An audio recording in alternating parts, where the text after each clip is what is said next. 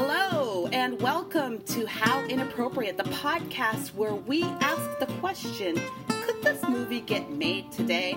I am your host, Kira Allen, and I am thrilled to be with you as always. I appreciate you taking the time to check in with us and have some fun. We've got a great movie lined up for you this week. But before we get started, I want to introduce my guest. This is a great friend of mine, old friend of mine. And he's a filmmaker. He's an award-winning actor. He has a production company, SEI Studios in Chicago, and he is a self-proclaimed asshole.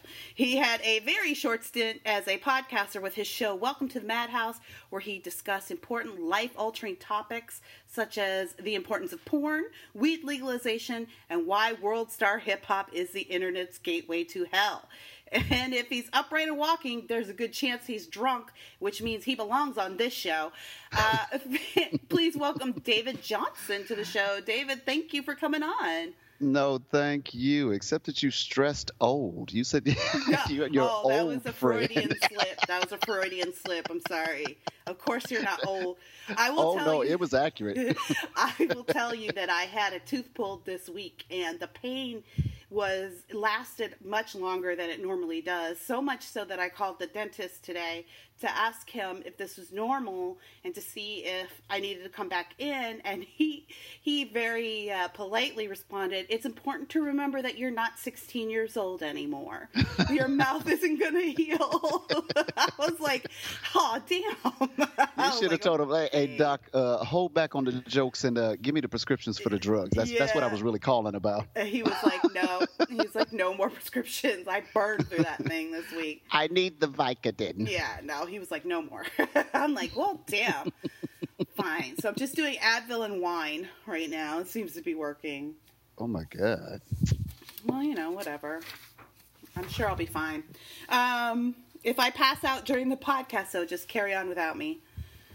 Okay, well, we picked our movie this week is Weekend at Bernie's. And yes. Let me read the IMDb description of the movie before we get started, David. It says two young men are trying to make their way in a corporation, one on charm, the other on hard work. When they go to the president, Bernie, with a serious financial error on a printout, he pretends to be thrilled and invites them to his beach house for the weekend. He actually plans on having them killed. Bernie is also fooling around with the girlfriend of his mafia partner. And when the partner has Bernie killed, the boys end up having to pretend Bernie is still alive as the frustrated hitman tries time and time again to complete the job. And that is Weekend at Bernie's in a nutshell. First question I want to ask you, Dave, is had you seen this before? Oh, yeah. Actually, when you sent the list of movies over for me to see or to take a look at as to which movie I want to talk about, you had The Cannonball Run, which I strongly considered. Mm-hmm. And then you had Weekend at Bernie's. And I remember, seeing it as a teenager. And I just thought it was absolutely hilarious at the time. Yes. Yes. And then I went back and watched it now, and I was like, what the hell was wrong with me as a kid? It's terrible. We watched it last weekend, and we finished it, and I was just like, I remember it being so much funnier than it was. Yes, absolutely. That's the first thing I thought. I'm like, man, the movie was on for an hour before I giggled. Yeah, it was bad. It was not a good movie. And because I remember thinking this was the funniest shit I had ever seen. Like, it was right up there with, like, Revenge of the Nerds and, like, this movie I probably watched half a dozen times as a kid. And then watching it again, I was like, this movie is excruciating. As a matter of fact, I literally wrote at one point in my notes, this movie is literally making me sick. I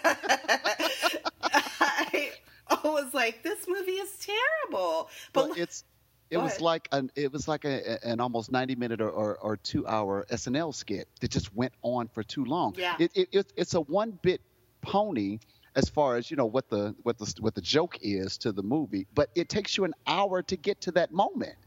Yeah, that was the other thing. Like, we're going on and on the movie. I'm like, there's no Bernie yet. Like, it's taking way too long to get to the Bernie part of Right. Weekend at Bernie's, and the rest of this plot isn't interesting enough to carry the movie. But let's start at the beginning, because we start with our two main characters. We have Rich and Larry, Jonathan Silverman and Andrew McCarthy. And Now, is his sister the other Silverman? who's the other Silverman you're thinking of? I don't know who that is. What is that actress name? Are you thinking of Alicia Silverstone? Yes. No, she's Silverstone. Oh, ha. Different kind of silver. Yeah. Never mind. No. That's racist. You can't tell white people apart. I can't. Oh my God, I can't. No, it was Jonathan Silverman, and I don't know if you remember him, but he kind of was like a very steady presence in 80s movies, continuing the long line, the long tradition of kind of middling talent, semi-cute Jewish boys who, for whatever reason, keep getting lead roles in movies. There's always one of those. The modern version of this is this actor named Justin Barta, who, again, he's like sort of cute, like white guy, Jewish. He's not the greatest actor, but he pops up in these leading roles all the time. So I think it's always a case of, like, this guy must know someone. But that's who Jonathan Silver was for the 80s. He was that guy, like, just... He had that kind of wisecracking, like, Jewish personality, that, like, stereotypically, I should say, Jewish personality, and ended up getting cast in a lot of 80s movies. And, of course, we remember Andrew McCarthy from The Breakfast Club and Pretty in Pink. Pretty in Pink, right? Yeah. He was part of that whole Brat Pack. Yeah. Yes, he was. I think he was maybe the only one who had the good sense to move on to, like, other projects, you know. Well, he actually showed up in the Joy Luck Club. Yeah, he had a very steady career after that. He just kind of took bit roles, so he didn't go for the leading roles. He didn't try to, like, capitalize on the 80s success. He just kind of did his thing. I heard he also became a director. He's directed a lot of television episodes. And something else. Oh, I think he used to do some narration, too. He used to narrate, like, National Geographic shows, stuff like that. So, I mean, he's had, like, a good, steady career and probably made a lot of money, but just hasn't been in the public eye. So, good for him. Good on him. But we start with Rich and Larry, and they're in New York City, of course, and they work at an ad agency, and they're kind of slaving away in one of the lower levels. They're trying to get noticed by the boss. And of course, Larry is the smart ass and Rich is like the straight arrow, and we know Rich is the straight arrow because the first thing we see is them walking the streets of New York City, and Larry throws his trash and Rich picks it up. Exactly. Right. So clearly, right there. Oh, Larry, he's such And of course, you also have them going to work, and one of them has on a shirt and tie, and the other one has on tennis shoes, high top tennis shoes, and shorts. Yes. Going to work. He's so wacky.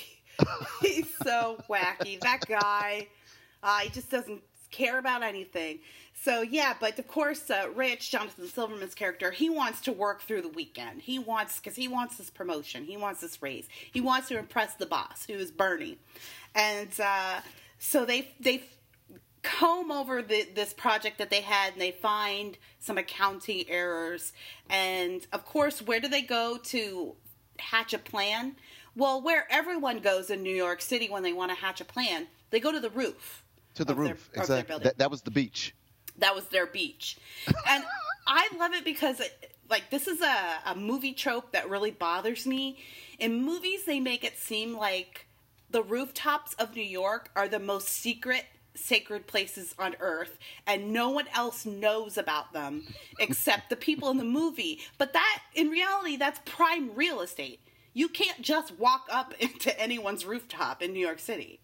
Right. Yeah, it's absolute prime real estate. No matter, even if it's the worst building, that's like, no, that doesn't. And I mean, they got it decked out. They got the pool up there, and they got the boom box and the chairs. I mean, it's like it's their private area. I know, and they act like it's supposed to make them so poor or something because they have all that. It's like, this space is sweet.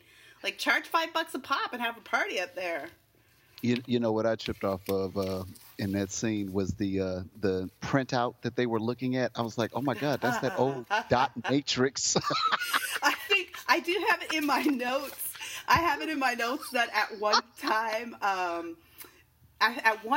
during the movie, and I can't remember exactly where it is now, but Bernie, he takes the computer printout, and it's huge, right? It's like enormous. On the green paper. Yeah, like the striped green and white, and the sides come off, like the perforated sides that come off. And he takes it, and it's got something on it. His hands get black, and Angela McCarthy says, "Oh, I'm sorry, sir, that was the computer ink." Right. Oh, okay. It was like, computers, it's the future. Yeah, if my kids were sitting there watching this, they would completely miss what that even was.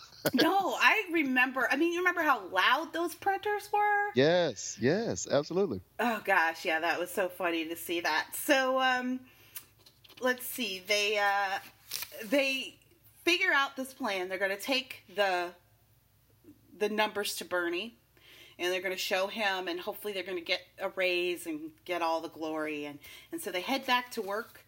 I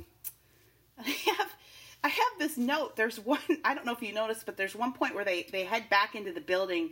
They're in the lobby, and it's right around when we find out that Jonathan Silver has a love interest, and he runs into that girl who is his love, Gwen, who is the dopiest. Gwen has very bad decision-making skills. We'll talk about further. I can't believe she ends up with this guy, but after all the stuff he does. But they walk past these two guys that are in short suits. Dude, I was just about to bring that up. Yeah. Now, I understand that it's supposed to be hot. They kept making that point that it was a hot day in New York. But come on, man. Who the fuck is going to work with a short set? It was short. I mean, with the double-breasted jacket and everything. Yeah, it was like a real suit. And it had like black knee socks on, and shiny loafers and shorts. I'm like, I remember I'm old enough to remember the 80s, and I do not remember businessmen like at a hoity-toity Wall Street firm going to work in suit shorts. No, I'm so glad you saw that. It was so bizarre. The other thing, talking about whether or not movies could be made now and how things are so PC'd and this, that, and the third, one of the things that I kept tripping off of is all the wide shots that they show going into this business. If you look at those shots, all you see are white people perforated through all in the background. But when they get to a close-up, like when they're in the elevator, dude, it looks like a meeting at the United Nations. They made sure that there was a woman there and an Asian there and a black person there. And I'm like, get the fuck out of here. That's it. I do have a game that I like to play when I watch these movies. It's called Spot the Black Person. Yes. And as you get further on into the 80s, you start to notice that they make more of an effort, but they still only put them in the background. Like, we watched Mr. Mom and for one of our first episodes, and the only time they used a black guy, he worked in a factory, and he was the jive talking, "Oh, Mr. Man, oh man, oh, that's some jive turkey." Like, literally, that is how he talked. And his name was either Tyrone or Jackson. It was Tyrone.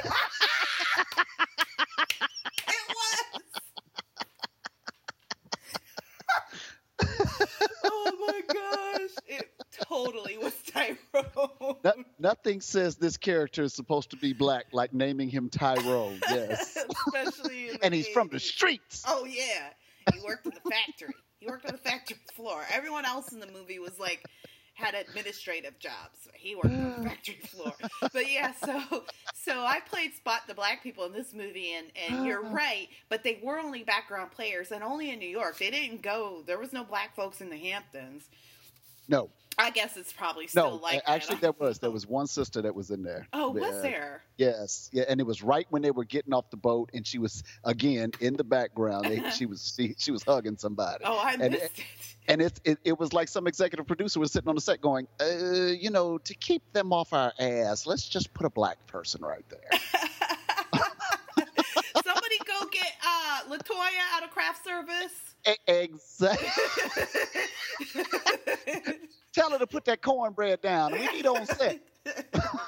LaToya, can you keep us from getting sued? We're not going to pay you, but. But it's all the cornbread you can eat. All the corn. Oh, Lord have mercy. I also have during this part of the movie in my notes, just the word pleats. Feets? Pleats. Like pants pleats. Oh, pleats. Yeah, Okay. So many pleats in this movie. Everybody's pants are pleated. The skirts are pleated. It just like 80s, those 80s like where you look like you have something in your pants because they're all poofy. Oh, there's pastels flying everywhere. The guys have the so crochet ties with the that are rectangled at the bottom. And then the jackets that they wear, where the only structure to the jacket is these big poofy shoulders. Shoulder pads. Jonathan Silver's shoulder pads were out of control in this movie. They needed their own production credit. They were an entity unto themselves, and there was so much pink in this movie. And I started just writing it down. Whenever I would see pink, I'd be like, pink, pink, pink. And everything was pink. And people had there was pink. pastel flying. That was the 80s, though. That was the 80s, wasn't it? That was the 80s, yeah. Thank God we lived through that. I don't know why these kids nowadays are trying to bring it back. I keep trying to tell them, you're going to regret it. You're going to regret, like, these fashion. We're going back to the 80s, this retro fashion, hipster style. No. Oh, I've made it a point. My kids have seen all of my baby pictures in the 70s and then all of my pictures once I got in my 20s, but they have not seen anything from the 80s. I refuse to show the pictures of me in the white cotton linen suits. Oh, my goodness. When the Miami Vice period was hot. Oh, it was not hot. It was not hot. So moving on, these guys, we meet Jonathan Silver's love interest. She's a nice girl named Gwen. She's interning at the company, and they kind of have a back and forth. And then Jonathan Silverman and Andrew McCarthy go up to meet Bernie. First, Jonathan Silverman makes up this excuse about his aunt. He's trying to talk to the girl, like. He gets pushed into talking to the girl and he doesn't know what to say, so he says, my aunt is very sick. And the reason I bring that up is because basically all he does is lie to this girl the entire movie. Yes. And she ends up with him anyway. That's why I said Gwen has poor decision-making skills. Well, what was funny to me is that everybody in this movie, they weren't people. They were all caricatures. Yeah. Even when the guys were when they saw Bernie when he pulls up in his red Porsche and he gets out, and of course he's got this beautiful woman with him, and they're standing there at the lunch truck, and the guys behind them, they're construction workers. How do you know that? Because they're standing there with a construction hat and they've got the tight shirts on and the jeans, and it's like everybody's a caricature. Nobody's a real person. Yeah, no, they were just lines on a piece of paper. That's and all of the women are either secretaries or they are trying as quickly as possible to give up loving to the men. Yeah. They're beach babes. Yeah. Yeah. It's just beach babes and and secretaries, which I guess is like the 80s in a nutshell, I guess. I don't know. Exactly. I wasn't a business person in the 80s, but I feel like it probably wasn't that bad. But in this movie, this movie doesn't skimp on bad stereotypes for sure. We find out the guys.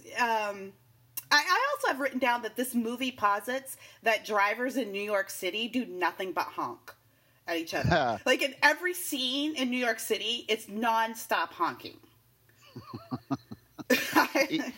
Either that, or there's garbage being picked up at all times. Yeah. I'm like, is this necessary? What is this necessary to the plot, to the scene? Like, why on earth did the director feel it necessary to shoot an entire scene where a garbage truck picks up trash behind them? Garbage trucks are picking things up, cars are honking, and Hasidic Jews walk by for absolutely no reason at all. It's New York. It's to establish New York. It's New York. So these guys head up. That's when we meet Bernie, which is the great Terry Kaiser. I think honestly, David, watching this, the only true joy I had watching this movie was watching him. I think that's probably, his performance might be one of the most underrated physical performances of the 1980s. I mean, really, it's incredible what he did with his body in that movie. Well, I went and checked out Rotten Tomatoes after I watched the movie just to kind of see what the critics were saying about it at the time, and that's all any of them could talk about. For this to be such a strong physical comedy movie, that dude gave his body up for the role. He really did. And it's not as easy. People might think it was just as easy as him kind of going limp and then just letting them do whatever, but it's not that easy. You know, he's got to make his body do certain things to fit into the script and still make it look like he's dead, you know? And I was just getting ready to say, and even to be dead, he still had to be a character. Yes. Yeah, and he was. I Yes. really think his performance was amazing. He found comedy in being dead. He really did. And you know what I compared it to, David? I compared it to the performance of the guy who played Gollum in Lord of the Rings. It was that kind of physicality. And I thought, you know, and it kind of went under the radar and still does. But we meet Bernie, and he's an asshole. And he has a lot of, there's a lot of clues that help us to know he's an asshole. Like, for one, he doesn't remember their names. Of course not. Right. So we know he's an asshole. Also, he does coke in the bathroom. You know what? I'm glad you brought that up. I was going to mention that. I found that very interesting that they alluded to him snorting cocaine, but they made it a point not to, you know, show that he snorted cocaine or even have drugs laying around anywhere at all. I wonder if that was for the censors to get the I was to get the rating. Certainly going to say, yep. They wanted. I bet you they wanted to keep that rating right around. I think it got a PG or PG-13. They didn't want to get the R. I was going to ask if they had ratings at that time. I can't remember. According to Rotten Tomatoes, it was a PG-13 movie. But what was funny is, and I'm jumping ahead. But Go ahead. But the women in their bikinis, they were practically naked. Yeah. So you can get a PG rating for nudity, but you can't show drugs. You can't show drugs. That was the 80s in a nutshell, wasn't it? There was titties in this movie. Yes. There was 80s titties in this movie. Not bare. I never drooled when I was watching this, so there wasn't no bare titty. But No, they might have alluded to titty. Wasn't the scene where the girlfriend has sex with Bernie? Did I not see her tits in that? I think you imagined it. I maybe did. You might have, and actually, yeah, you're jumping ahead to a moment, and I'll wait till you get. Yeah, we'll get there. We will get there. That was hilarious. We will get there. And we'll talk about some inappropriate stuff. Yes. And then, so basically, just to wrap up that part, they show Bernie the numbers. Basically, the plot is Bernie knows he's the one that has stolen this money to pay off the mob. And so he realizes he needs to have them taken care of. So he invites them to his home in the Hamptons for the weekend. He says he's throwing a party, but really he wants to have them killed. So, of course, they're very excited. And then we have this scene where Jonathan Silverman tries to put the moves on Gwen. He takes her out on a date. I have Pink. This is another part of the movie where my notes just say Pink. I think it was his apartment. The couches were pink. I think there was like pink counter. There was pink cupboards. He had pink on, and he took her home. And here's another instance where our protagonist, this guy that we're supposed to like, is a complete asshole. He lies to Gwen, tells her that he lives alone when he doesn't. He lives with his parents. And then when his dad walks in on them making out... In his boxer shorts. In his boxer shorts, because there's nothing funnier than an old fat man in boxer shorts. That's hilarious. And nothing says dad like somebody walking around in just their drawers. Yeah, at night. Scratching his belly on his way to the fridge for some water. And then when she notices him, he's like, oh, that's my butler or something. You know? And then, of course, the dad was on his way out, walking back to the bedroom. And instead of just letting the dad go, and letting the girl like, oh, okay, yeah, that's your butler. He says something rude to the dad. I'm like, dude, why didn't you just let him go back to the room? He was going to go back to the room and you could have kept up your lie. But then the dad's like, what the hell are you talking about? And then it all blows up. So case number 2, where Rich lies to this lovely young lady who seems nothing but kind and trusting. Very kind and trusting, which was the other point that I was going to make up. Because as a director, I always look at things from a director's standpoint. One, we jump past the scene where Bernie's talking to the mob guy to tell the mob guy that, hey, these folks have kind of discovered something, so we need to have them killed. But ultimately, the mob guy ends up wanting to have Bernie killed because the mob guy's woman is, foot screwing him up underneath the table there. Yeah, that's right. And then, she chases him out to the car and, she's throwing her leg all around. And it's like all the women in this movie, all they want to do is either screw the guys or their secretaries, one of the two. They're just horny. Exactly. That's all they are, horny. Even with the guy lying to her and taking her to a cheap restaurant and everything. Oh, I can get past that because I can't give you this loving fast enough. I'm like, wait a minute. In what world? Hey, dude, I did well in the 80s. But come on. They weren't tossing it like that. Yeah, no. And not for the Jonathan Silvermans of the world. Hell no. No, but you're right. That scene with the mob boss's girlfriend, I mean, she practically jumps him, and they're right outside. That's the thing. Like, he's just come from a meeting with the mobster. The mobster's inside the office building, and Bernie is parked right out front of the office building. And this girl just comes up to him like, Boynie, oh, Boynie. Oh, Boynie, I'm so horny. Oh, Boynie. But don't be tricked by the psychology of the imagery. It's not just him. It's him standing in front of the Porsche. So it's this idea of if you're a rich guy, oh, the women just want to throw it at you. Yeah. And you know what? That's kind of true, though.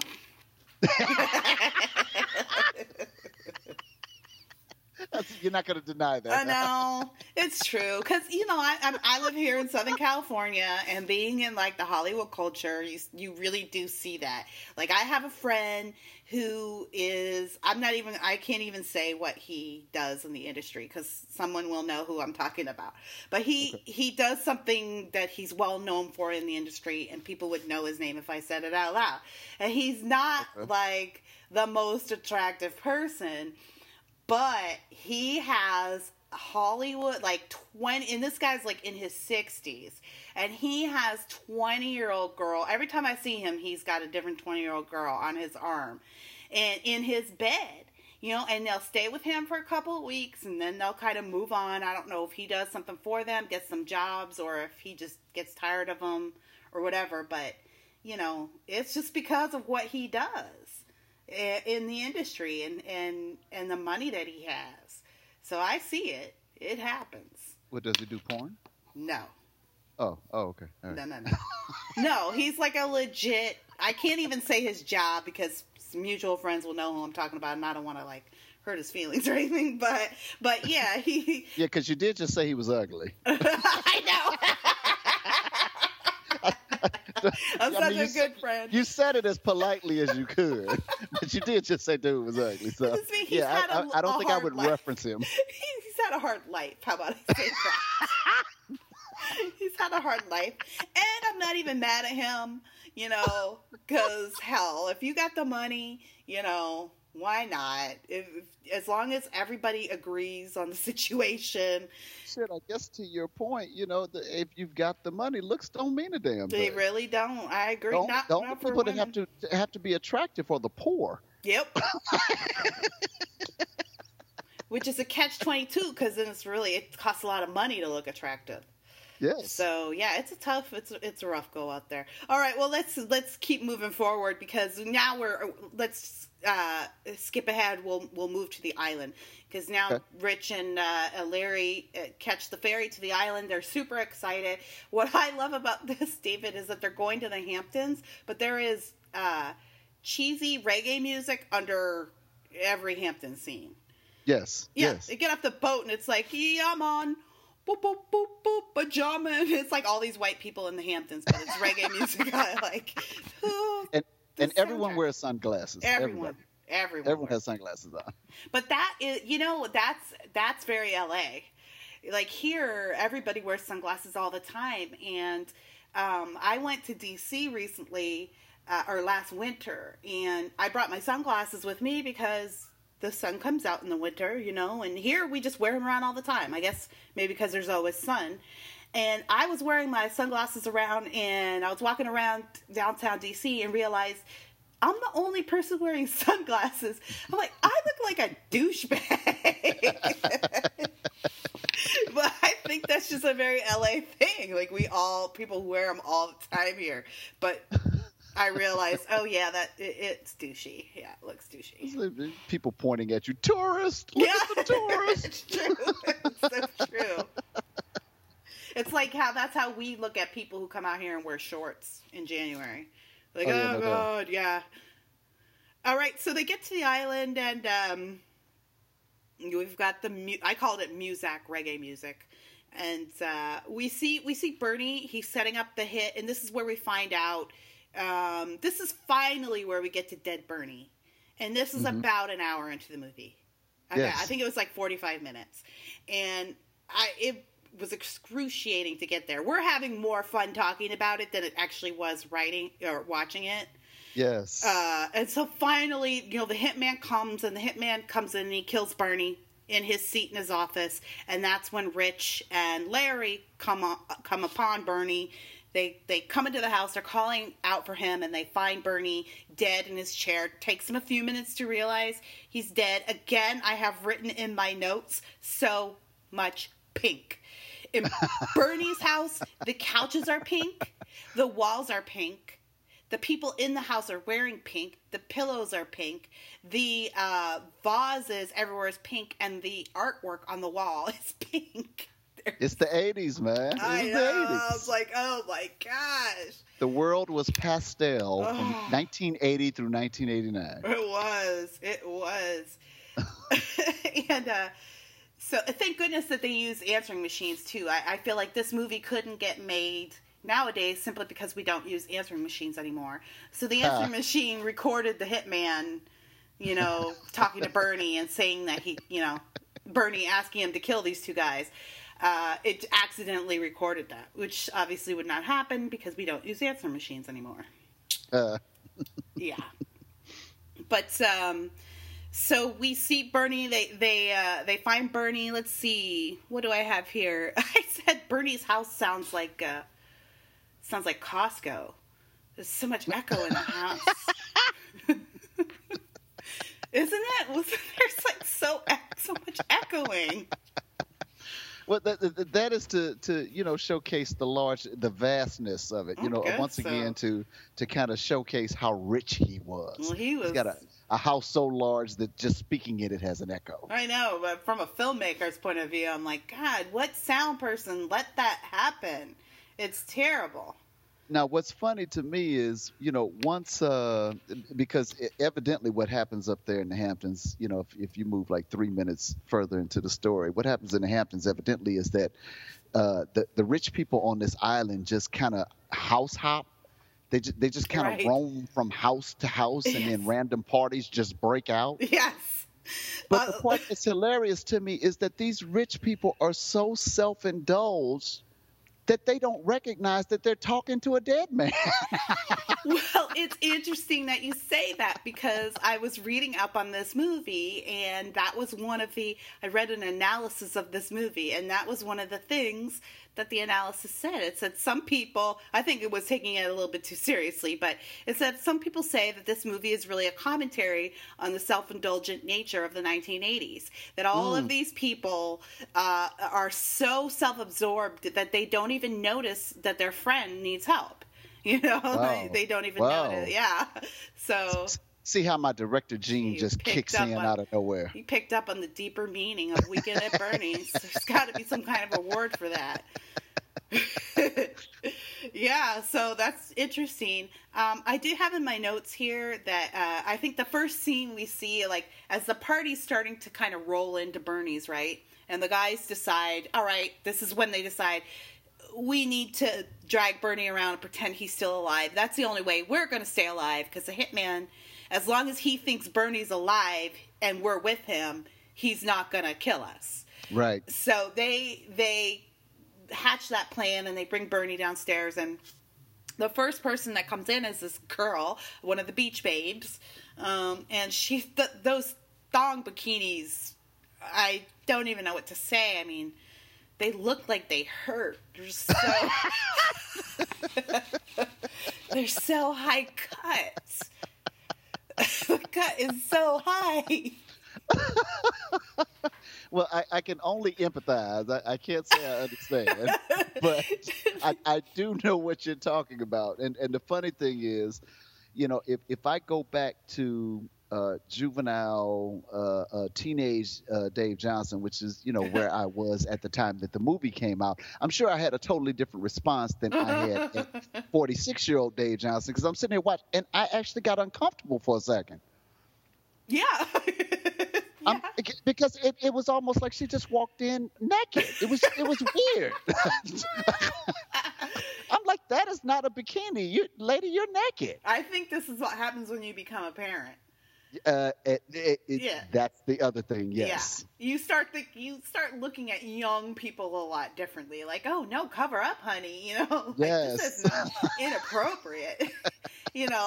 I'll listen to my husband talk about, like, he'll see what I would think a normal man would be like, eyes bugging out over, some chick he sees on TV, like some hot young chick in skimpy clothes. But his response is not that. His response is like, somebody let her go out like that. Somebody cover up that girl. Like, he can't stand it. That's a real phenomenon. I have an internal age meter. Uh-huh. And at a certain, if I see somebody and they seem to resemble a certain age, a different kind of me clicks in. It's no longer an ogling me, but it's a good, put some damn clothes on me.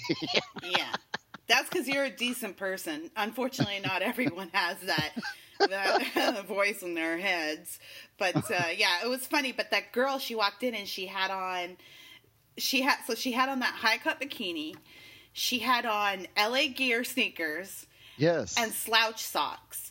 And she said, we're going on the boat. Do you want to come on the boat with us? And I'm like, what the hell kind of boat is she going on in her tennis shoes and slouch socks? She was about to go jazzercise. I'm sure Olivia Newton-John was going to show up with her headband. It does not look like boat attire. And they were going to sweat to the 80s, Jay. She did have her scrunchie in. She was ready. She was ready. And then the party, like, streams in. All these people show up out of nowhere. Just randomly. No, I think I said, I have it let me find in my notes. Oh, I did see it. I do have spot the black person. There's one black dude at the party. Yes. I did have that in my notes.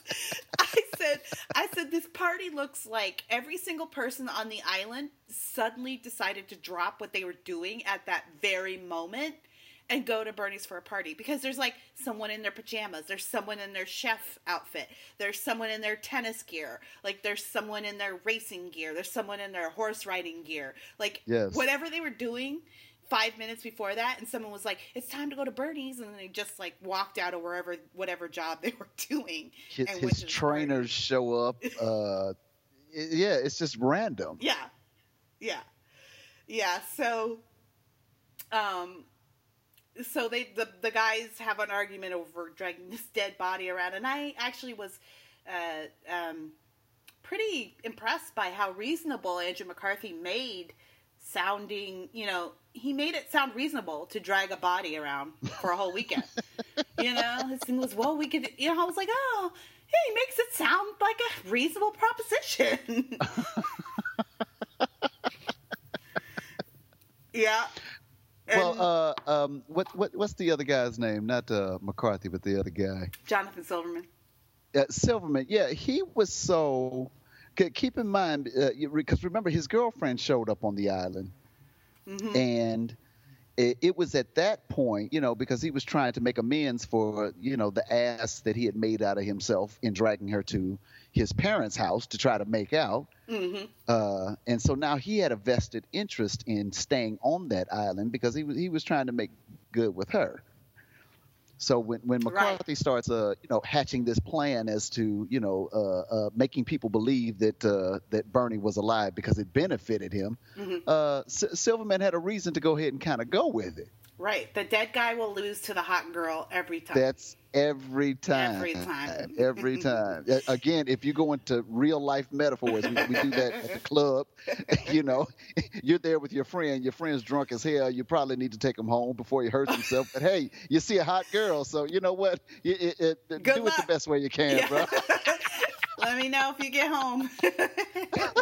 It's true. Text me, man. Text me. That's guy code. And the thing is, guys don't hold that against each other either. Like, chicks, we will remember that shit, and we will bring that up every time we fight with each other. You left me in the club, and I was drunk, and you didn't even take me home.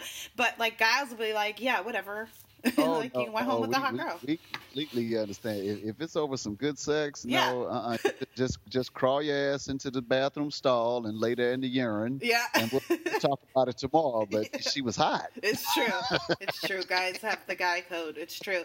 And so I love this scene, though, because they go on this really romantic walk on the beach. Like, meanwhile, they've tossed Bernie over the side of the deck. And so he's now laying on the beach.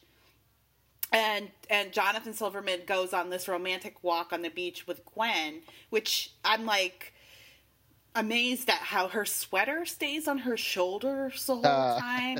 I was just like, that's amazing. It hasn't moved at all. That's like with the wind coming off of the ocean. Yeah, she's moving around. That sweater stays right there. It's perfect. And then they stop to sit by the water, and then they kind of have a little makeout scene. And if you look at the way it's shot, they are literally sitting in the water. Like the DP he wanted that angle, and he couldn't get the waves and them in the shot. So obviously he had to do a little trick of the eye. But I mean, if you look closely, they're literally sitting in the ocean and the waves. I was just thinking as an actor how uncomfortable that scene would be. And then he lays her down. And they actually are making out as the water's and they're not in swimsuits or anything. But it's some of the worst kissing. That kissing was you didn't buy it. No, it was very it was very chaste and very uncomfortable to watch, actually. I mean, almost like you wondered whether or not the actors really liked each other. Yeah. I mean, it was terrible. It was terrible. It really was terrible. And then driving me crazy on top of that was just knowing that they were wet. Like, that they were, soaking, that their jackets probably had salt water and sand in them, and they had to act like they were. That's probably part of it, too. I think maybe in your prior life you died on the Titanic or something. So something about being cold and wet just is doing something to you. Gross. It makes me sick. And then, of course, Bernie washes up next to them while they're making out. Which at that point is where the comedy starts to kick in for me. That's where the movie starts to get funny. Because the irreverence that they have for this man, this dead man, because from here it just gets bad for Bernie. It does. Well, the thing isn't in this scene, because this is where she finally hears what's going on, right? Isn't this where she sees Bernie, or does he get her away? No. When they're down on the beach and Bernie washes up on the sand there, he gets her out of there. Oh, right, okay. And then it's at that point that the mobster's woman shows up, and that's where we get to the funniest moment in the movie. This is where I was like, I don't know if I can keep watching this movie. Who approved this scene? The dead mobsters, Bernie's girlfriend comes in. She's from New York, too. She's from New York. Sassy. I'm looking for Boyne. I'm looking for Boyne. She's mad. They have put Bernie upstairs on the bed. Now, at this point, I would be saying to myself, Bernie's been, we don't know how long he's been dead. Hours. He's been at least a day. At least a day. 12 hours at least. He's been in the hot sun. He has been thrown from a balcony, like 30 feet into the sand. He has soaked in the ocean. And now he is laying in bed, dripping wet, decomposing. Like, this is the point where I would say, I'm uncomfortable with this. Smelling of seaweed. Yeah, it just, it's gross. It's gross. And this woman proceeds to go upstairs, and of course they just know that they're caught. The gig is up now. This girl's gonna walk into that bedroom. She's gonna see Bernie, and she's gonna realize he's dead, and then they're toast. But that's not what happens. You tell us. Tell the listeners at home, David, what happens? Because I can't say it. She goes upstairs and she's got a knife. And she's angrily going up the stairs because she's concerned that Bernie is possibly up there cheating on her. And when she comes in the bedroom, she's so relieved to find that he's not cheating that she throws her coat off and she has sex with him.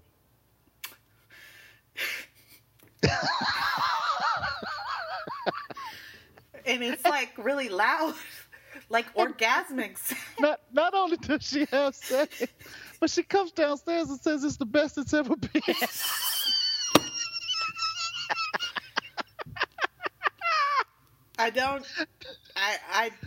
I mean, it's really hard She's got this one moment where she's coming down the stairs and it's almost like she can't walk, dude. And Bernie put in the best work of his life in his death.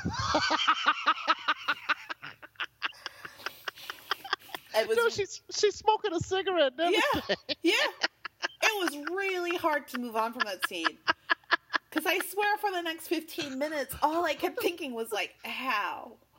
Dude, this is what's funny. And in the theme of, could this movie be made today? That is one of those scenes I guarantee you in 2016 they would have cut out. Yeah. They would have cut that. It would have ended up on the DVD, maybe on an extras reel or something like that. But there's no way in the world they would have allowed that in a movie in 2016. And it's the funniest thing. It's definitely the one scene that I remembered the most from this movie. I was waiting the whole movie for it. People's Rights, Necrophilic Society. Yeah. Somebody would have kicked in and had a problem with that scene. Oh, yes. It is so twistedly hilarious. It really is. I mean, and it's just, do you think that he was hard when he died? And then maybe his dick just, stayed hard because your body, freezes? Or was it rigor mortis? You go stiff. Okay. When you die, you go stiff, and I'm sure everything goes stiff. So he was probably he was good. It's good to go. You don't have to worry about any premature ejaculation or anything like that. We can do this all night. I don't care. He was probably so cold too.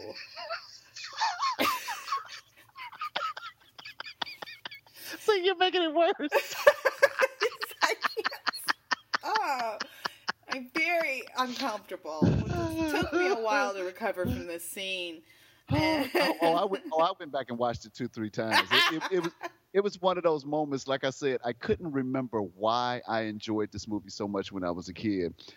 Because of the first hour, and it drags so much. And then once they got to when Bernie died and what they did with this man's dead body, dude, that's when the movie kicks in. That's when the beauty of this movie kicks in. It really is, and they needed to get to that sooner because that is the movie. These guys, honestly, the two main characters are not very interesting at all. And right. They tried to give them this kind of Abbott and Costello relationship, like the straight guy and the comedic relief, but they really weren't that interesting. I mean, I agree. Yeah, the meat of the movie is with Bernie and the scenes with Bernie, and as sick as the concept is, there are a lot of laughs, and like we said earlier, Terry Kaiser is really amazing in this, and what he can make you believe. that he's doing. I mean, I can't imagine the amount of energy it took him to be on set to play every day. dead. Yeah. Yes. Well, even just like if you notice his face is frozen in this smirk. Like he must have had a headache at the end of every day. He had to hold that smirk for 12, 14 hours of shooting every day. But after this, what happens is everybody goes to sleep. And that's what I'm like, there's a dead body upstairs. How do you just go to sleep? The worms go in, the worms go out. Do you not worry that I would be thinking all night long, it's probably slowly decomposing. Like, I need to get this body out before it starts to stink. Oh no, it gets worse by the next day. No, yes. And then the next day, what does Andrew McCarthy do? Well, what any of us would do with a dead body, he pulls it out into the hot sun and has drinks with it. Well, he's got to make the people believe that Bernie's still alive. But Bernie being alive has value to Andrew at this point. It does, but he's drinking and eating by him, and there's flies and playing Monopoly with him. Playing Monopoly with him. And we didn't really mention the hitman. He's kind of a running gag in this movie because he is convinced that Bernie's alive. He keeps thinking he's killed Bernie. So he sees Bernie the first time he sees Bernie, the guys are dragging him around, and he freaks out. He comes back and he strangles Bernie when Bernie's on the beach. Of course, Bernie's already dead. We know this. But then he comes by and he sees him again, and he's playing Monopoly with Andrew McCarthy, and he's like, this is crazy. Like, he feels like he's going crazy because he keeps trying to kill Bernie, and it seems like Bernie's not dying. And the strangulation scene is another, again, going back to what you talked about that act, and another brilliant moment, because just in his lifeless flailing, it looks like he's actually fighting back against the dude while he's choking him. Yes. Yes. And there's a lot of those beats in this movie, like where he has to cross his legs, where he has to like look like he's got his arm around someone. He has to look like he's nodding his head. All of that stuff it really takes a certain skill level. And like I say, I think it went underappreciated. But I love that the hitman was so very committed to his disguises. He was all in. He was all in on the priest, and then he was a captain. He was all in. I love that he was so committed. Let's see, what do I have? And how Andrew McCarthy, in order to convince the world that Bernie was still alive, he ends up turning him into a puppet. And tying strings to him. And then when people come by and say, hi, Bernie, he pulls the string and his hand gets to wave. I know. I think it was about, let me look at my notes here, but I think it was about this point where I wrote down, this movie is literally making me sick. I was getting very ill watching it. And I mean, there's at one point, like, Bernie's back on the beach and this kid buries him. Yes. Yeah. And what do I have here? Oh, this is where they let Gwen in on the joke, or on the secret. She comes to talk to Bernie because she wants to say thank you for the summer internship and maybe get a job. And then they finally have to tell her that Bernie is dead. Uh-huh. And what I would do in that case, knowing that Jonathan Silverman lied to me the first time we went out, lied to me the second time we went out, and now has actually been dragging a dead body around for the entire weekend, and I made out with him, I would leave and call the police. But that's not what Gwen does. She becomes recruited in this plan. Now, Jonathan Silverman, up to this point, has done nothing to endear anyone to him. He's done nothing to earn any kind of grace or, goodwill. He's a terrible person. Indeed. But Gwen, poor decision-making skills. Poor decision-making skills. I think I wrote at this point, too. This is where I was like, this movie is a lot slower than I than I remember. But she comes in and...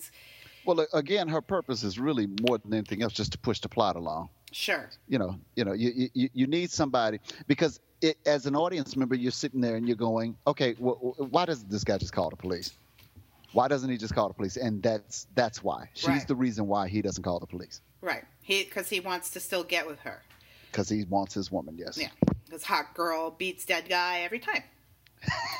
But every time. It gets worse because then there's this whole big scene when she comes in and then the gardener comes in and the hitman comes in and they think the gardener is the hitman and Jonathan Silverman smashes a vase over his head. I mean, that's very dangerous. He could have killed that guy. It's played for comedy. I'm like, oh great, now you can add assault to this list of charges. She sees all this. This is the thing, like, she's seeing all of this. He's done nothing good so far. He's done nothing good at all. Don't forget, again, the second funniest portion of the movie to me, which is right before the scene that you're describing right now, when the kid buries Bernie in the sand. They dig him out of the sand, and they try to get the sand off of him by vacuuming the sand off of him. Uh-huh. As they vacuum across his hair, it pulls his hair off, and they realize he wears a toupee this whole time. So, Andrew McCarthy staples the toupee back to his head. That turned my stomach. That turned my stomach. But see, that's one of those moments where either you're going to go with the joke or you're not going to go with the joke. Either you're going to go ahead and say, okay, fine. The rest of this movie is about the things that they do with this dead body. Yes, and either you're going to be okay with it or you're not going to be okay with it. You got to go balls to the wall. You got to commit to it or, it's true. You're right. And they did. I do have in my notes at that same scene when there's a kid, and then he comes in and he's got that toy gun. He comes into the house and he's got the toy gun. And they tell him to take off or whatever. I just have white privilege written down there. I was like, if that kid was black, he'd be dead. Well, shit, he wouldn't even need a toy gun. He just needs, 2 fingers and a pew, pew. Just kill him. The hoodie, done. I was like, oh, white privilege. What the hell's he doing in the Hamptons? Kill him. Yes. Clearly he's here to steal. How did he get off the boat? Who let him on the boat in the first place? Yeah, that scene really escalated. Like, it just went from, they were hitting people over the head left and right. And then we moved to now we're kind of creeping into the end here. And there's a chase scene and they got to run away from the hitman with Bernie. And they get to Bernie's boat. They figure they've missed the ferry. And, of course, the hitman's on the ferry. He's satisfied he's killed Bernie. And then there's another little beat in there where he sees the guys running around with Bernie. And he's like, and he goes nuts. Because he can't believe, I can't kill this guy. But then Rich and Larry drag Bernie onto Bernie's boat. They steal his boat. And this boat scene was interminable. It seemed like it was never going. It was so long, and they did not go anywhere. It was so long. Wait. In a movie that's about the mistreatment of a dead body, how can you go wrong with dragging that dead body behind the boat? You can't go wrong with that. They had to make that happen.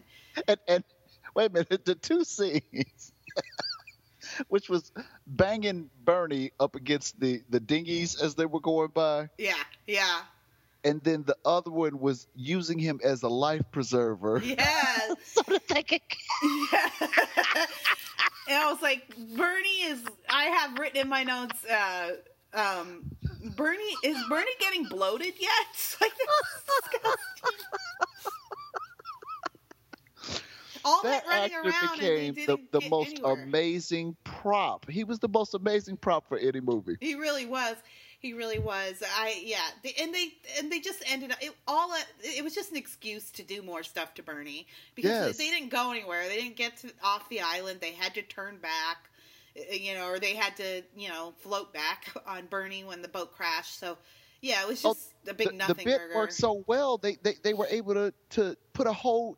They came out with Weekend with Bernie too.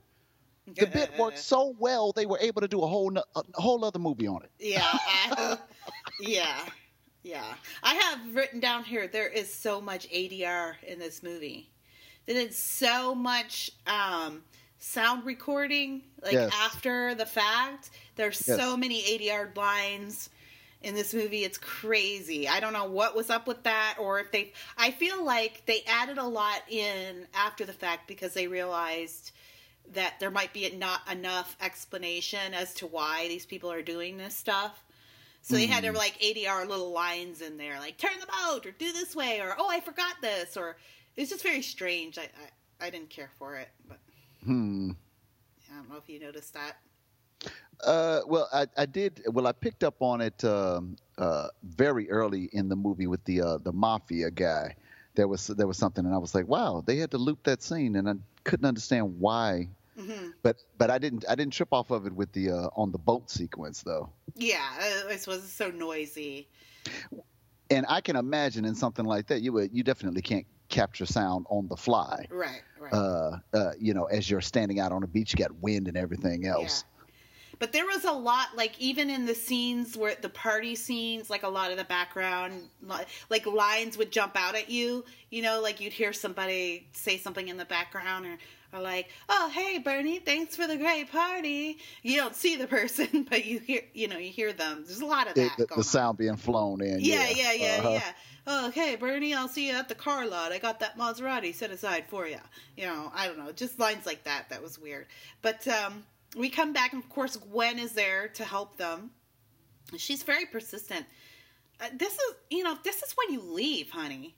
This is when you leave. She is still. Well, I have to agree with you. I'm like, going back to your point, there's nothing that dude has done that would make her go, he's somebody I, should be endeared to. Yeah. He's done nothing. But she keeps coming back. Their very first interaction was a lie. He said, my aunt is dead, which was weird anyway, but that was the first thing that came out of his mouth because I guess he was awkward. From the very beginning, everything he told her was a lie. He didn't do anything. He didn't even take her to a nice restaurant.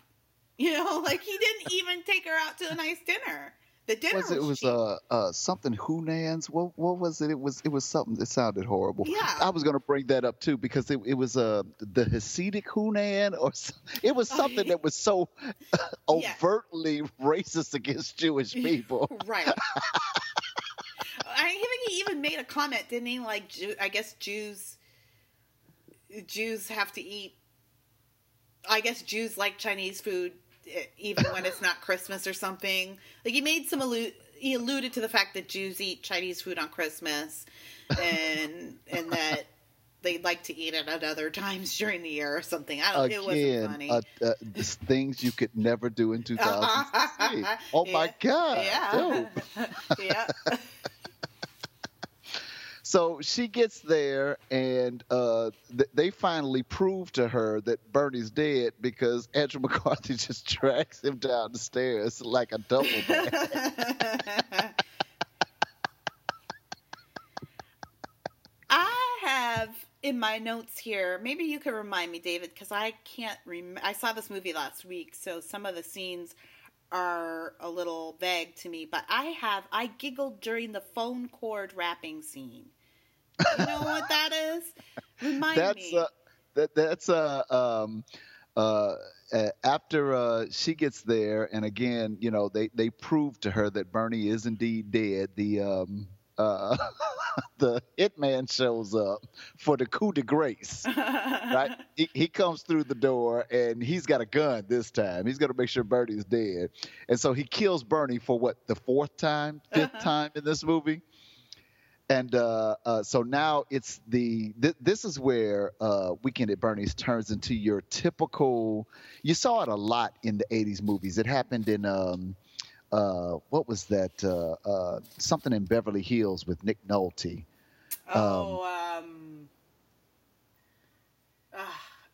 I remember. I was just looking at that movie the other day, But actually. it was a bunch of 80s movies that did this, where right there in the last 10, 15 minutes, it just turned into where you almost had the music. It's this very high physical comedy. Down and Out in Beverly Hills. Yes, Down and Out in Beverly Hills. So the hitman shows up and he's trying to kill Bernie, and he's trying to kill the guys, and they end up wrapping him up in a telephone cord there. Andrew McCarthy wraps him up in a telephone cord. And I guess you've got to be talking about the part where he tried to move Bernie's foot and it accidentally kicks him in the balls. Yeah. I think so. So again, going back to what you were talking about with that actor and his physical performance, even as a dead person, he's managing to find humor in this. Yeah, I think that's where I had a genuine giggle at that moment. Yeah. And basically, this is kind of the end of the movie. The cops come, they catch the bad guy, and Rich gets the girl.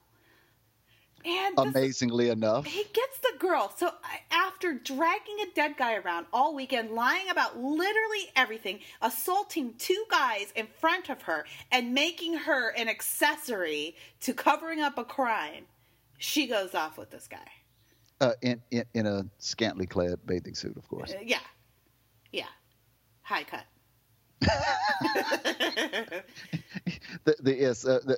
Women's vaginas in the 80s they were very high. It had to need a lot of lanolin. Well, it's just like, you know what? I don't like Gwen. I think Gwen is the anti-feminist. She is just she has no. Again, like I said, that was all the women in this movie. All of the women in this movie were subjugated to men in some kind of way. Yeah, none of them had any secretary none of them had any agency. Yeah, they none. were. Yeah. None of them made decisions Their purpose themselves. was to propel the story of the men. Yeah, absolutely. And Gwen. Oh, the other thing. So at the end, that's when they finally call the cops, right? And the cops come, and I guess they sort all this out. But then Gwen and Rich and Larry, they just walk off. The cops don't question them. The cops don't take them in. You've been dragging a dead body around for the weekend. I'm sure there's something illegal, at least even in that. Well, I don't know how smart the cops were. I don't know if you remember, but the guy that was supposed to be the cop looked like a damn forest ranger. He shows up with the Smokey the Bear hat on, and going back to what I was saying, everybody's a caricature in there. They're not real people. Yeah, I think the most real person in this movie was the dead guy. Yes, he had the most life in this movie. He had the most layers. and could still satisfy him, evidently. I don't know. Yeah. I don't know. Yeah, I think the dead guys, had it going on in this movie for sure. Yeah, you're right. Everybody was a caricature. And then, of course, we set up a possible for a sequel, which did happen when the friends are all finally relieved to be sitting on the beach together, laughing about their crazy adventures and who should roll up next to them but Bernie! No! With a smirk. Roll credits. Now, I never saw Weekend at Bernie's 2. Did you see it? I want to say I did, and I want to say I saw it one time and never went back to it. It did not have the magic. Like I said, it was a one-trick pony. It was great for what it was in the first movie, and even in that, what is this? 30 years later, going back and looking at it, you realize, man, the first half of this movie was absolutely horrible. Yeah, it was really boring. But the bits they were able to make work with this dead body, they were just hilarious. It's not enough to have made the second movie work, but for this movie, As much I found myself being upset with myself that I laughed as much as I laughed with some of the things that they were doing with Bernie. But no, there were some genuine, moments in this movie of laughter, and like I said, I think it's just really all based on Terry Kaiser's performance. Really, I think he's the guy that made that. Yeah. The two guys sitting down there listening to that woman making love to the dead guy, and the look on their face, again, stuff that flew completely over my head when I was a teenager, that I look at now and I understand. Yeah. Is she really fucking the dead guy? like at that point, you can't do it. It's like, dude, we're all chips in at this point. She just screwed the dead guy. Yeah. We got to figure out a way to make this work. Yeah. And that was really a bold scene. I mean, yes. It really was ballsy for them to keep that scene in there. It never would have showed up in 2016. It ended up on an extra film. Could we make this movie in 2016?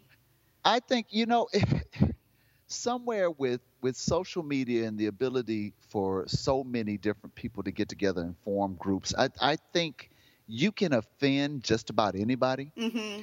And there's enough people that could get together. There would be some dead guys union, some necrophiliac, something would show up that would say, no, this is absolutely offensive and it's disrespectful to the dead, and it would get boycotted. Mm-hmm. But I wonder, though, if it could still sell. Because, like you say, anything can get boycotted these days. And really, Hollywood doesn't really respond to boycotts. They don't care. All they care about is can they sell the tickets. So it could be like, if people boycott, if there's enough people, then they'll be like, okay, we're not going to do this because we don't think we can sell the tickets. Well, the funny thing is, it depends on the balls of the people who are making the product, because I'm tending to find that, at least from a social standpoint, people are falling into two different categories. Those that say, oh, no, this is offending someone and therefore it must stop. And then you have those other people who say, no, fuck it. I should be able to say what it is that I want to say. Mm-hmm. So depending on whoever's voices are louder for a particular campaign, that will determine whether or not something gets done or does not get done. Yeah. I tend to fall somewhere in the middle, because a lot of times, it gets nerve wracking. Everything can't offend everybody. Yeah, I mean, really, it just yeah, can't. Yeah. No, I agree. And I think what is really on the front lines, and I kind of think the last bastion of defense in the free speech business, is comedy. Because, real comedy is offensive. Good comedy is offensive to someone. And, I agree. Like, you have to be able to call someone retarded. You have to be able to call someone a fag hag, or, like, you use terms that you and I wouldn't use in our daily business life, but that it's the shock value that is humorous. And so sometimes it's interesting. I have a friend who is actually working with Adam Carolla right now on a documentary about being a comedian on college campuses, and how Adam Carolla says he doesn't go to college campuses anymore because he can't say anything. Because the kids are so sensitive and so wound up, like they're looking for ways to be offended, that he can't have a good show. And Chris Rock has recently said the same thing. He said he does not do colleges anymore because it's not a good environment for comedy. And so I think, we're starting to see the echoes of that. I think you're right. I think there's people on one side who don't want to offend anyone, and then there's people on the other side who are like, screw it, I should be able to say whatever I want. Like, that's the category that Adam Sandler lives in. Like, he does whatever he wants. He does not care. Some of his stuff is not that great, and some of it is hilarious, but if you watch, like, his stuff on Netflix, he's, like, grossly offensive. There's all kinds of horrible things in this movie, but he is one of those people that's like, I don't care. If you don't like it, then don't watch it. But then there are other people who go to great lengths to, and especially we're living in, like, I was thinking, and I want to ask you this, David. I was thinking about recasting this movie. If we were to make this movie, who would we cast in the lead roles today? And the big thing now is like gender bending, right? Like switching genders, and like the Ghostbusters. And so I wonder if maybe a way this movie could get made is if we switched the gender roles. Well, you switch the race of the dead guy. Because if the dead guy is somebody who, I don't know, is perceived as somebody that, okay, well, we can go ahead and mistreat them anyway, then it doesn't matter that they're dead and being mistreated. But I think in this day and age, that guy has to be white then.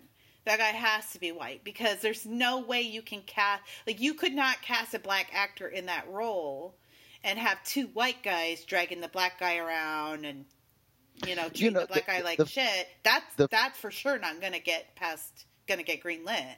The fact that this even has to be a conversation, it reminds me of a very brilliant stand-up that George Carlin had, where he talked about how there were words that we used to use to describe certain things, and now we PC'd those words so much that they've almost lost meaning.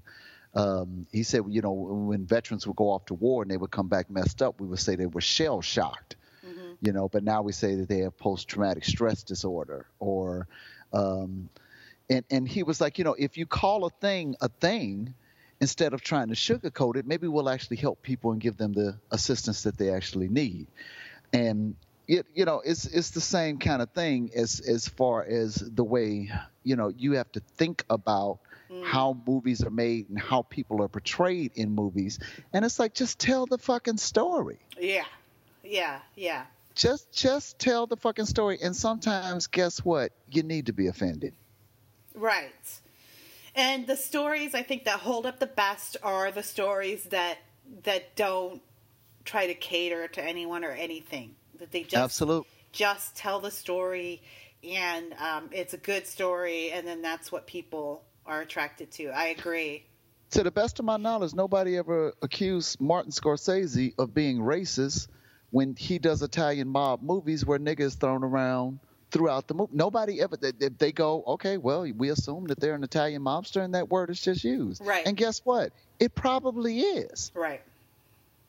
It probably is. It doesn't make Martin Scorsese a racist. It doesn't make Quentin Tarantino a racist because it's the word is used. I brush my teeth with nigga. I use it all day, every day, and it's like people need to lighten the fuck up, and just folks just need to lighten up. Yeah, we're definitely killing humor. Yeah, we're definitely killing it. I agree, and I'm sure it's quite a troubling time to be a comic these days. Well, let's talk about how you might recast this movie if you had the opportunity. Who might we use for Bernie? Who would Rich and Larry be? Well, if you're thinking about Bernie would have to be somebody who does great physical comedy. And actually, the first person that pops into my mind, I don't know if his old ass could still do it, but Jim Carrey. Jim Carrey would be great for Bernie. Yeah. Oh man, yes. He would be brilliant for Bernie. I mean, if anybody could use their body to tell a story, it would be Jim Carrey. I think that is a great. I think 100%. That is a great cast. Let's do it. Let's put this remake of Weekend at Bernie's starring Jim Carrey. And I would think like the guys that I would put in, like a Seth Rogen. I think, you know what? For this kind of movie, yes, absolutely. Yeah. What, in the McCarthy role? Yeah. Or either or. I would use Seth Rogen and Donald Glover. You know what's funny is since you threw Seth Rogen, I'm like, okay, I can see this movie now. I can see the entire movie now. But I would put Rogen in the McCarthy role, and then I would put what's my man's name? he's in the movie now with Bryan about Cranston. yes James. James Franco. James Franco. Yeah, I was going to say I would him put Franco too. in the Silverman role. Dude, Say that would be hilarious. And those guys are really good together. Those guys really work well together too. Now, what's funny is if anybody could pull off an irreverent movie like that, like Weekend at Bernie, where you're tossing around a dead guy, those guys could pull that off. Yeah, I agree. They could do especially if they managed to throw weed in there some kind of way. If Yeah. they threw weed in there some kind of way, those guys can pull it off. The only thing is that if I was remaking this movie, I would give the girlfriend role a little more meat, and I would either make the Jonathan Silver role less sleazy, or I would make her kind of sleazy, so that I would make her have some faults, like maybe she's pulling a scam or running a number throughout the whole movie as well, so that it doesn't seem so much that she's just some little angelic creature that just can't wait to get laid and so is willing to overlook all of these qualities. Well, she'd have to be a third banana. Yeah. She'd have to have equal stake in this and equal skin in the game. Absolutely, I agree. I don't think you make the movie work any other way. And Bernie has to be a guy. You definitely can't cast Bernie as a woman.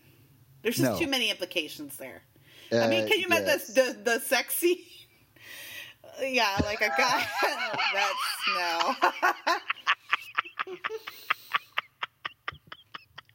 Okay. She would totally get Bill Cosby'd.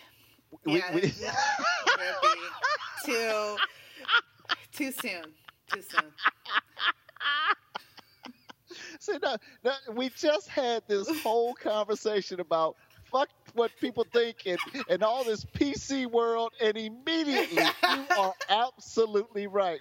There's no way you could put a woman in that role. No. And even knowing that she's dead. Knowing that she's dead, having somebody come in and have non-consensual sex with her, yes, it would send people through the roof. It would, and I can imagine even like the crunchy feminist groups getting all upset about the woman being dead in the first place and being dragged around by two men, and isn't this how Hollywood views women, as nothing but carcasses? Yes. To be shaped and to be puppeted, and they're nothing but puppets, and it wouldn't work. It's got to be a guy, but I love the Jim Carrey casting.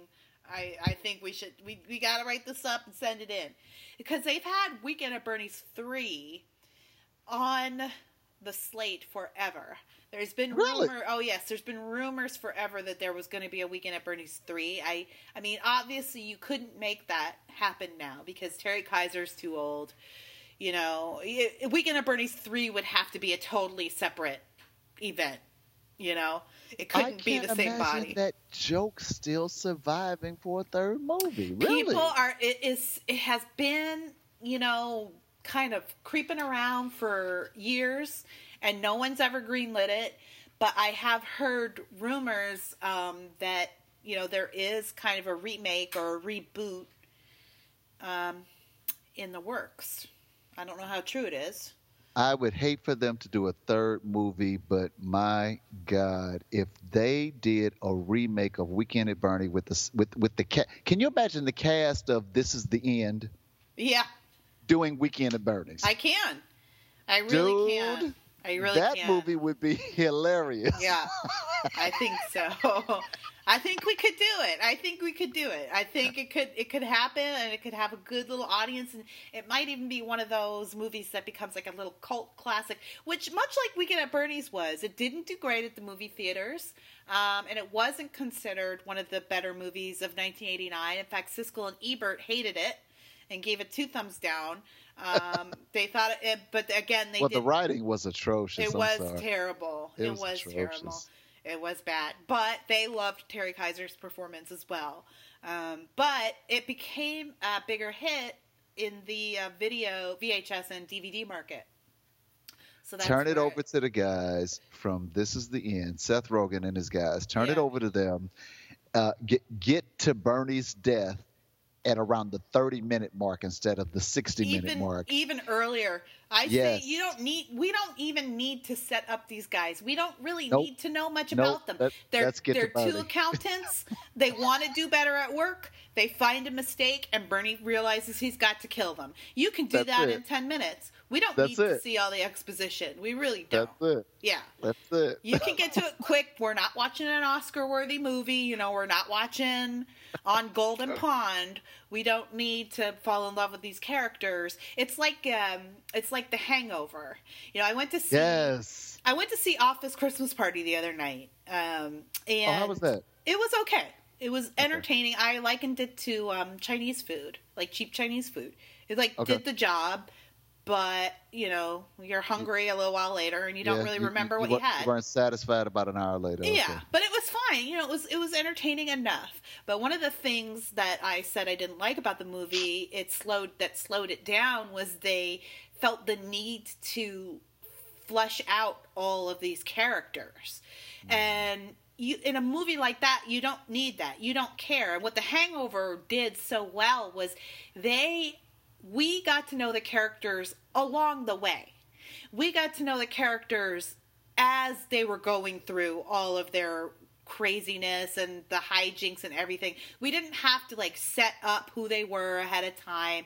We didn't spend a lot of time with them.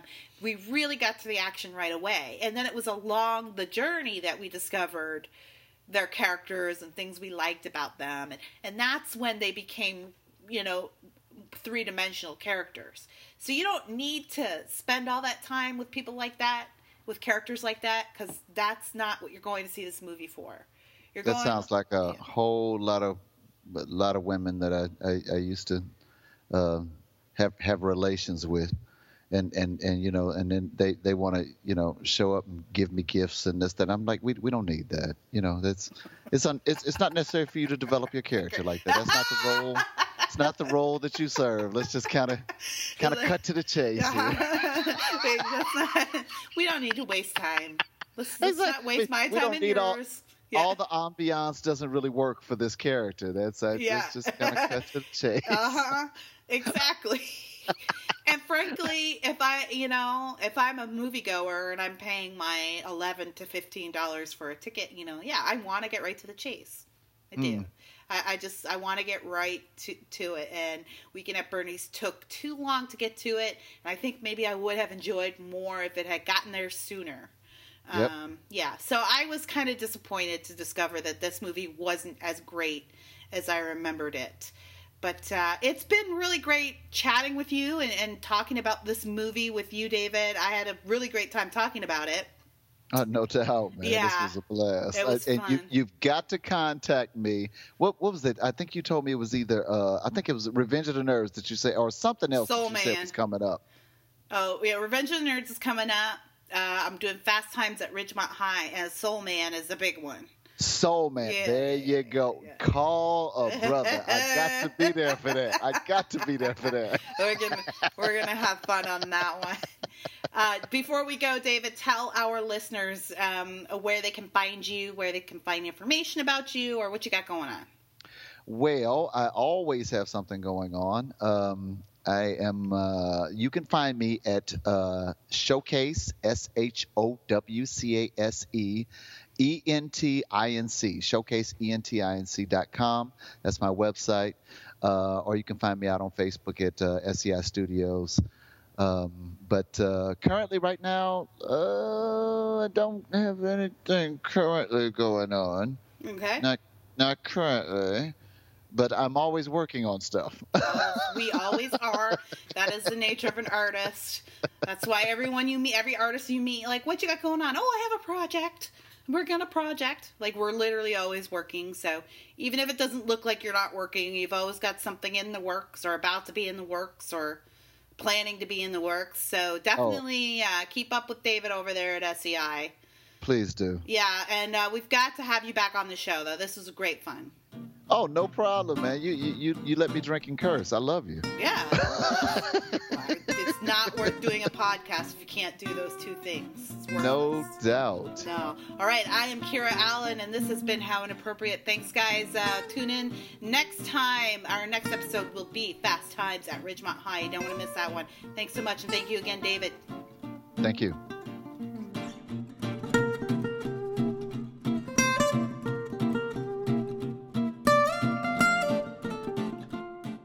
Phantom Sway podcast, music, books, ritual human sacrifice. Wait, not that last one. PhantomSway.com.